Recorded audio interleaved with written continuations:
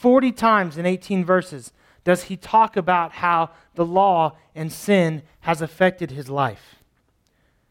We first see him use the term in verse 7 when he states that without the law he would not have known what sin is. See, the law convicts us of sin. It leaves no doubt whatsoever. It's the mirror that shows us what's really there. It shows us right from wrong. If there's any question, we can look to the law and see this is good, this is not good. And as I said, it leaves nothing to the imagination. We can never say that we didn't know after seeing our sinful reflection in the law. And then Paul does something very interesting in verse 8. And he makes the same statement in 11. He says, but sin, seizing the opportunity afforded by the commandment, produced in me every kind of coveting. The Greek term for seizing the opportunity is a military term. It's a military term. He's explaining that sin literally takes the opportunity to attack you. That sin attacks you, and when sin attacks you, what it does is it brings about death. When we realize sin in our life, we realize that we have died. Romans 6:23, the first part of it, A, says, for the wages of sin is death. See, apart from the law, sin is not known. This is where the whole concept of the age of innocence comes in. At what point do we really understand that what we're doing is wrong? Right? That's when sin truly becomes sinful. That's when people are held accountable for their actions, is when they know the law, when they see the law, and when they can base their actions and balance their actions and measure their actions against the law. But in light of the law, we die. In light of the law, we die. And that's what Paul's talking about. The law really shows you that sin is sinful. The law really shows you that sin is sinful. Just like before we look in the mirror, right? We can think that, oh, I look fantastic. I look fantastic, or there's nothing wrong here. But we may look in the mirror and we may see a totally different story. How come nobody told me my hair looked like that? How come nobody told me there was something in my teeth? Can't believe I really left the house looking like this today. Right? We can walk around in our ignorance and not realize that our actions are sinful, but the law reveals the sin of man to man. Does it make the mirror bad? That's the question Paul asked. Does it make the mirror bad? Of course not. The mirror didn't make you ugly. Not saying that you're ugly, just saying that the mirror didn't make you look in a way that is less pleasurable to yourself. Right? You look that way regardless of whether you looked in the mirror or not. The mirror just made it painfully obvious to you. Paul affirms the goodness of the law in verse 12 when he says, so then the law is holy and the commandment is holy, righteous, and good. And then in 13, he goes on to say, did that which is good then become death to me? By no means. Nevertheless, in order that sin might be recognized as sin, it used what is good to bring about my death, so that through the commandment sin might become utterly sinful. I think that this is what's described often as a conundrum. Paul explains that the mirror is not at fault for showing us our ugliness, for showing us our sin. Right? We're still sinful. We still look the way that we do. The mirror just confirms it.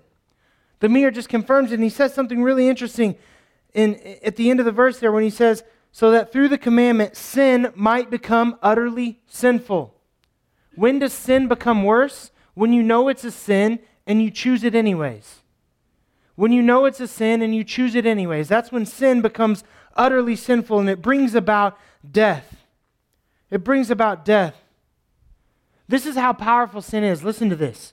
It took something good and holy and perfect like the law, something that was supposed to bring us closer to God, something that was supposed to allow us to measure our actions and stay in right relationship with God, and it corrupted it. And it turned it from a tool of something good, something that we could look at and say, this is helpful, this is helping me improve, this is helping me stay in right relationship with God, this is keeping me on the right track. And it took it and said, this is something that is condemning me. This is something that makes me bad. See, in the church, the Roman church, they were struggling with this. Well, if the law says that I'm bad, then we'll just do away with the law, right? We've got grace, so why do we need the law?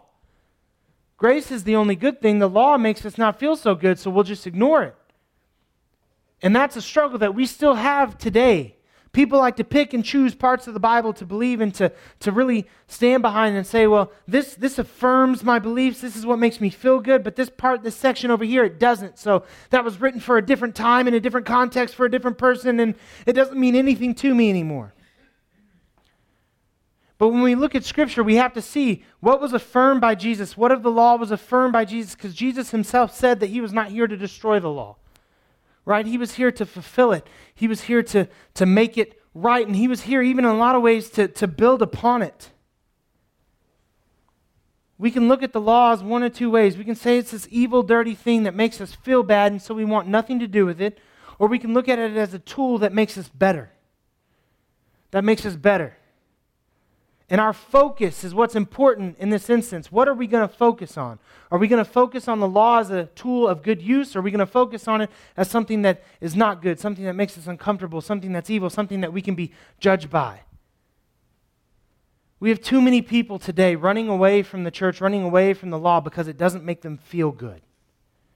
Because it doesn't agree with their thoughts about themselves. Because it speaks against some of the actions that they would rather just say, this is okay because I like it. Because I like it. And the fact of the matter is, it's just not okay. See, the law was supposed to bring life, but sin, like only sin can, took a gift from God and made it a tool of destruction. Paul's recognizing that in those verses. He's saying, I see this thought process, and I even see what it's doing.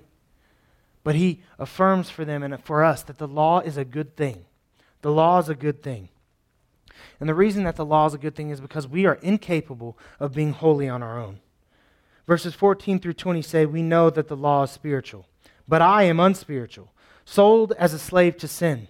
I do not understand what I do. Listen to these. I'm telling you, these verses this week, like this specific clump of verses, spoke right to my heart. Right to my heart. And you will hear Paul struggle, and I would be willing to bet, like me, you empathize with it and you feel the struggle. So really listen to this.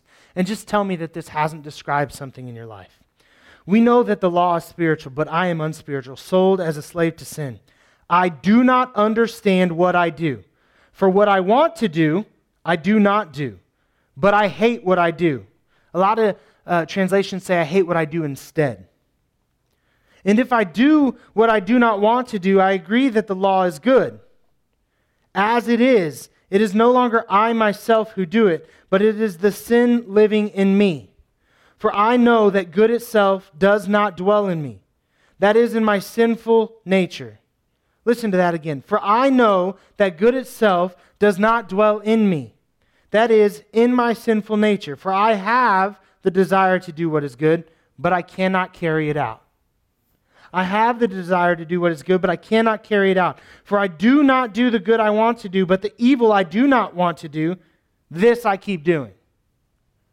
Now, if I do what I do not want to do, it is no longer I who do it, but it is the sin living in me that does it. If you have sin revealed in your life, then you understand the struggle that Paul is explaining in these verses. In verse 14, Paul states that he has been sold as a slave to sin. One of my nerd moments, my biblical, love this nerd moment. Sorry. It's the perfect passive participle. This is what that means. This is where it really becomes important. This is an ongoing, continuous action. Didn't happen once. It's happening for Paul over and over and over and over and over again. It's a daily activity. Daily, he is sold over to his sinful desires. Daily, he struggles. Daily, he comes up short. Daily, he says, I'm doing the things that I do not want to do. But for some reason, I just keep doing them. I just keep doing them. There's real pain. There's real angst in here from Paul. In this passage, I empathize with him. I feel what he feels. He admits, this is my favorite verse in the whole thing, he has no idea what he's doing. Verse 15, I do not understand what I do. He's lost. He feels hopeless. He feels helpless. He's lost. Left to his own device, he does not know what he's doing. He desires good, but he just can't quite do it. He even goes on to say, I want to do good, I don't do it. Then what I do instead, I hate. How many of you can empathize with that? How many of you can say, I've been there, right? I have been there, sometimes on a daily basis. There are times where I know a test is coming. I know that there's going to be an opportunity to sin. I know it's coming, and I do it anyways. How foolish does that make me? How foolish does that make me? That I know an opportunity to sin is coming, and I do it anyways. I do it anyways. I know it's right. I feel it on the inside. I feel it in my heart. I feel it in my soul. I feel God's leading. But the sinful nature within me that was within Paul just gets in the way. Gets in the way. And it doesn't give me an excuse. It doesn't mean that I can continue to live that way. It doesn't mean that I can live in grace and just be okay with my sinful nature. That's not what Paul's saying. But he wants you to know that he understands the struggle. He gets it. Guys, this is the greatest biblical author out there. Or at least, if you want to argue, maybe not, he's at least numerically the most represented. He has more books in the Bible than any other author. And here he is telling you, I can't do good. Even when I want to do good. Even when I know right from wrong, I can't obtain it. I can't obtain it. I know I'm not the only one that's been there. Sin has so overwhelmed me. This is Paul speaking, not this Paul speaking, that Paul. Sin has so overwhelmed me that it is acting in my stead. That it is acting in my stead. Have any of you ever felt so just tangled up that you feel like the person doing the things that you're doing isn't even you? Isn't even you? You think back to something you did and you say, who was that? What were they thinking? What was I thinking? Is that me? No, it's the sin within me. But the sin corrupts who I'm supposed to be. The sin corrupts who we are supposed to be. I have become sin, and sin has become me. I desire good, but I just can't do it. I just keep doing the wrong thing. If this is what we are, if we're left up to our own sinful nature, if all we are is a desire inside to do good, but so often a failure to actually obtain it, then what hope is there? What hope is there? Jesus. Jesus. Christ is the only hope. Romans 7:21 through 25. So I find this law at work. Although I want to do good, evil is right there with me. For in my inner being, I delight in God's law. But I see another law at work in me, waging war against the law of my mind and making me a prisoner of the law of sin at work within me. What a wretched man I am. Who will rescue me from this body that is subject to death? 25. Thanks be to God, who delivers me through Jesus Christ our Lord. So how do we fight the evil that lives within us? How do we wrestle with our inner desire to do good and yet our inability so often to do so? How do we see ourselves as the wretched persons that we are and have hope for a future that isn't death and despair? Jesus Christ. Jesus Christ. Romans 6:23, for the wages of sin is death. But, this is the largest three-letter word in history. It's the largest three-letter word in history. But the gift of God is eternal life in Christ Jesus our Lord. We can become so overwhelmed by the evil that is in this world. We see it almost on a daily basis. There's another shooting here. There's another shooting there. There's another child abducted. There's another child abused. There's people killed for their religious beliefs. There's people killed because they spoke out against the government. We see evil every day. It's all around us in our world. And the weight of that can crush us. But we can become even more overwhelmed by the evil that rests inside of us personally. In the minute that we see ourselves as wretched creatures, as unredeemable, as not worthy of grace, that's when God comes in and says, I love you. For the wages of sin is death, but God. But God. Makes all the difference in the world. There is hope. There is hope. There's hope in our evil world. There's hope in our world where we see pain and we see suffering, and that hope is Jesus. And as Christians, we have to preach that hope. I am the pastor of this church, but I'm not the only pastor in this church. I'm the pastor of this church, but I'm not the only pastor in this church. And what I mean by that is that daily you have the opportunity to preach the gospel. Daily you have the opportunity to share with people that there is hope in a world that has been destroyed by the sins of man. And that hope is God. Invite people to share in that hope with you. Invite people to come into this place and to experience the Word of God. Invite people to understand that they can be forgiven and that their past does not have to be their future. Because any other way, it's not respectful, it's not helpful, it's not hopeful. We're seeing people headed on a beeline straight for hell, and we're allowing it to happen. Every time we say, I'll believe what I believe, and they'll believe what they'll believe, and we'll live in harmony right here, we are breaking God's heart.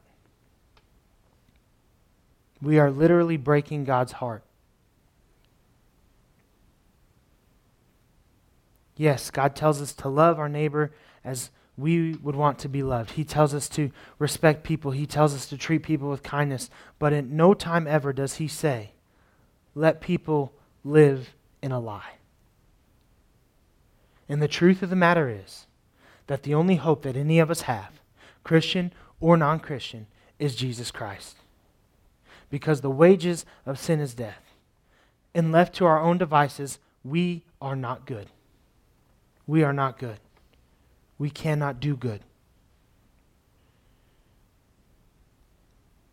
It is Christ that lives within us. It is Christ that lives within us. And we need to be sharing Christ with the people that we work with, that we live next to, that we laugh with on a daily basis. Are we as a body of believers doing that? Are we as a church saying that Sunday is a day to bring life, and Sunday is a day for people to have rest, and Sunday is a day for people to be filled, but throughout the rest of the week it is for me to work, and it is for me to share the love of God, and it is for me to tell people about the hope that I have experienced, that in spite of my sin, I can have a hope for a future that is not pain, that is not suffering, but is joy. Can we tell people in a loving way that you are headed for hell, but God? Let's pray. God, I come to you right now. I thank you for this day. I thank you for who you are. I thank you for the fact that you love us. You love us so much that despite of our sinful nature, despite of our inability to do good, even when we know right from wrong, God, you gave us your Son. Jesus left a place of comfort, left a throne to come and be among men and to live amongst sin and to be a light in a dark world. Help us to be people who are lights in a dark world. Help us to see the law not as an evil tool, God, but as a way to become more like you. Help us to be comfortable in sharing the gospel. God, make us so uncomfortable just sitting by, watching people head for hell, that we have no choice but to act.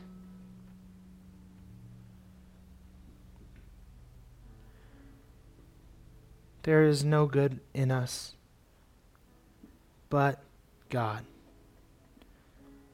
but that which you have given to us through your Son, Jesus Christ. We have experienced the ultimate gift of grace. Help us to be people who focus on the right things, who focus on the law, and again, God, see it as a good thing. Not as a tool of destruction, not as something that's evil, not as something that just makes us feel bad.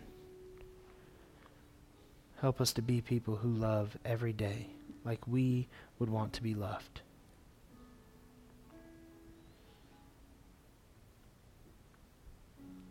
We ask for all these things in your Son's name. Amen.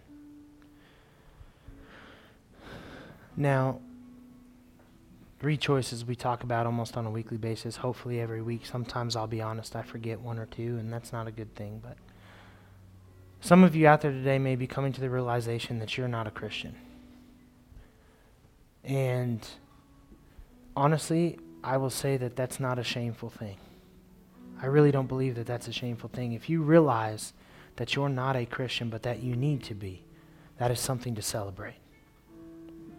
And as hard as it may be to admit that I thought I was, but I'm seeing that I'm not, the only thing that we will do in this building is rejoice. And God will rejoice in that as well. So if that's you today, if you say I'm not a Christian and I want to be, I want to talk about what it really means to be in a relationship with Christ, come talk to me. Some of you are not members of this church, but I will tell you this, we want you to be if you want to be. We want Crosspoint to feel like home. We want you to long for this place. We want you to miss it when you're not here. We want you to be part of this body of believers. If you decide that that is what you want, come talk to me about that. We will start the ball rolling in that process. It's not hard, I promise. There's no test. Some of you just need to pray. Okay, you need to pray with somebody. You need to talk about the things going on in your life, and you just need to share that burden. You need to share that heavy load, and that's what I'm here for. We have other people around this room who would love to pray for you. Seek one out. Otherwise, stand and worship the God who loves us despite of our inability to do good.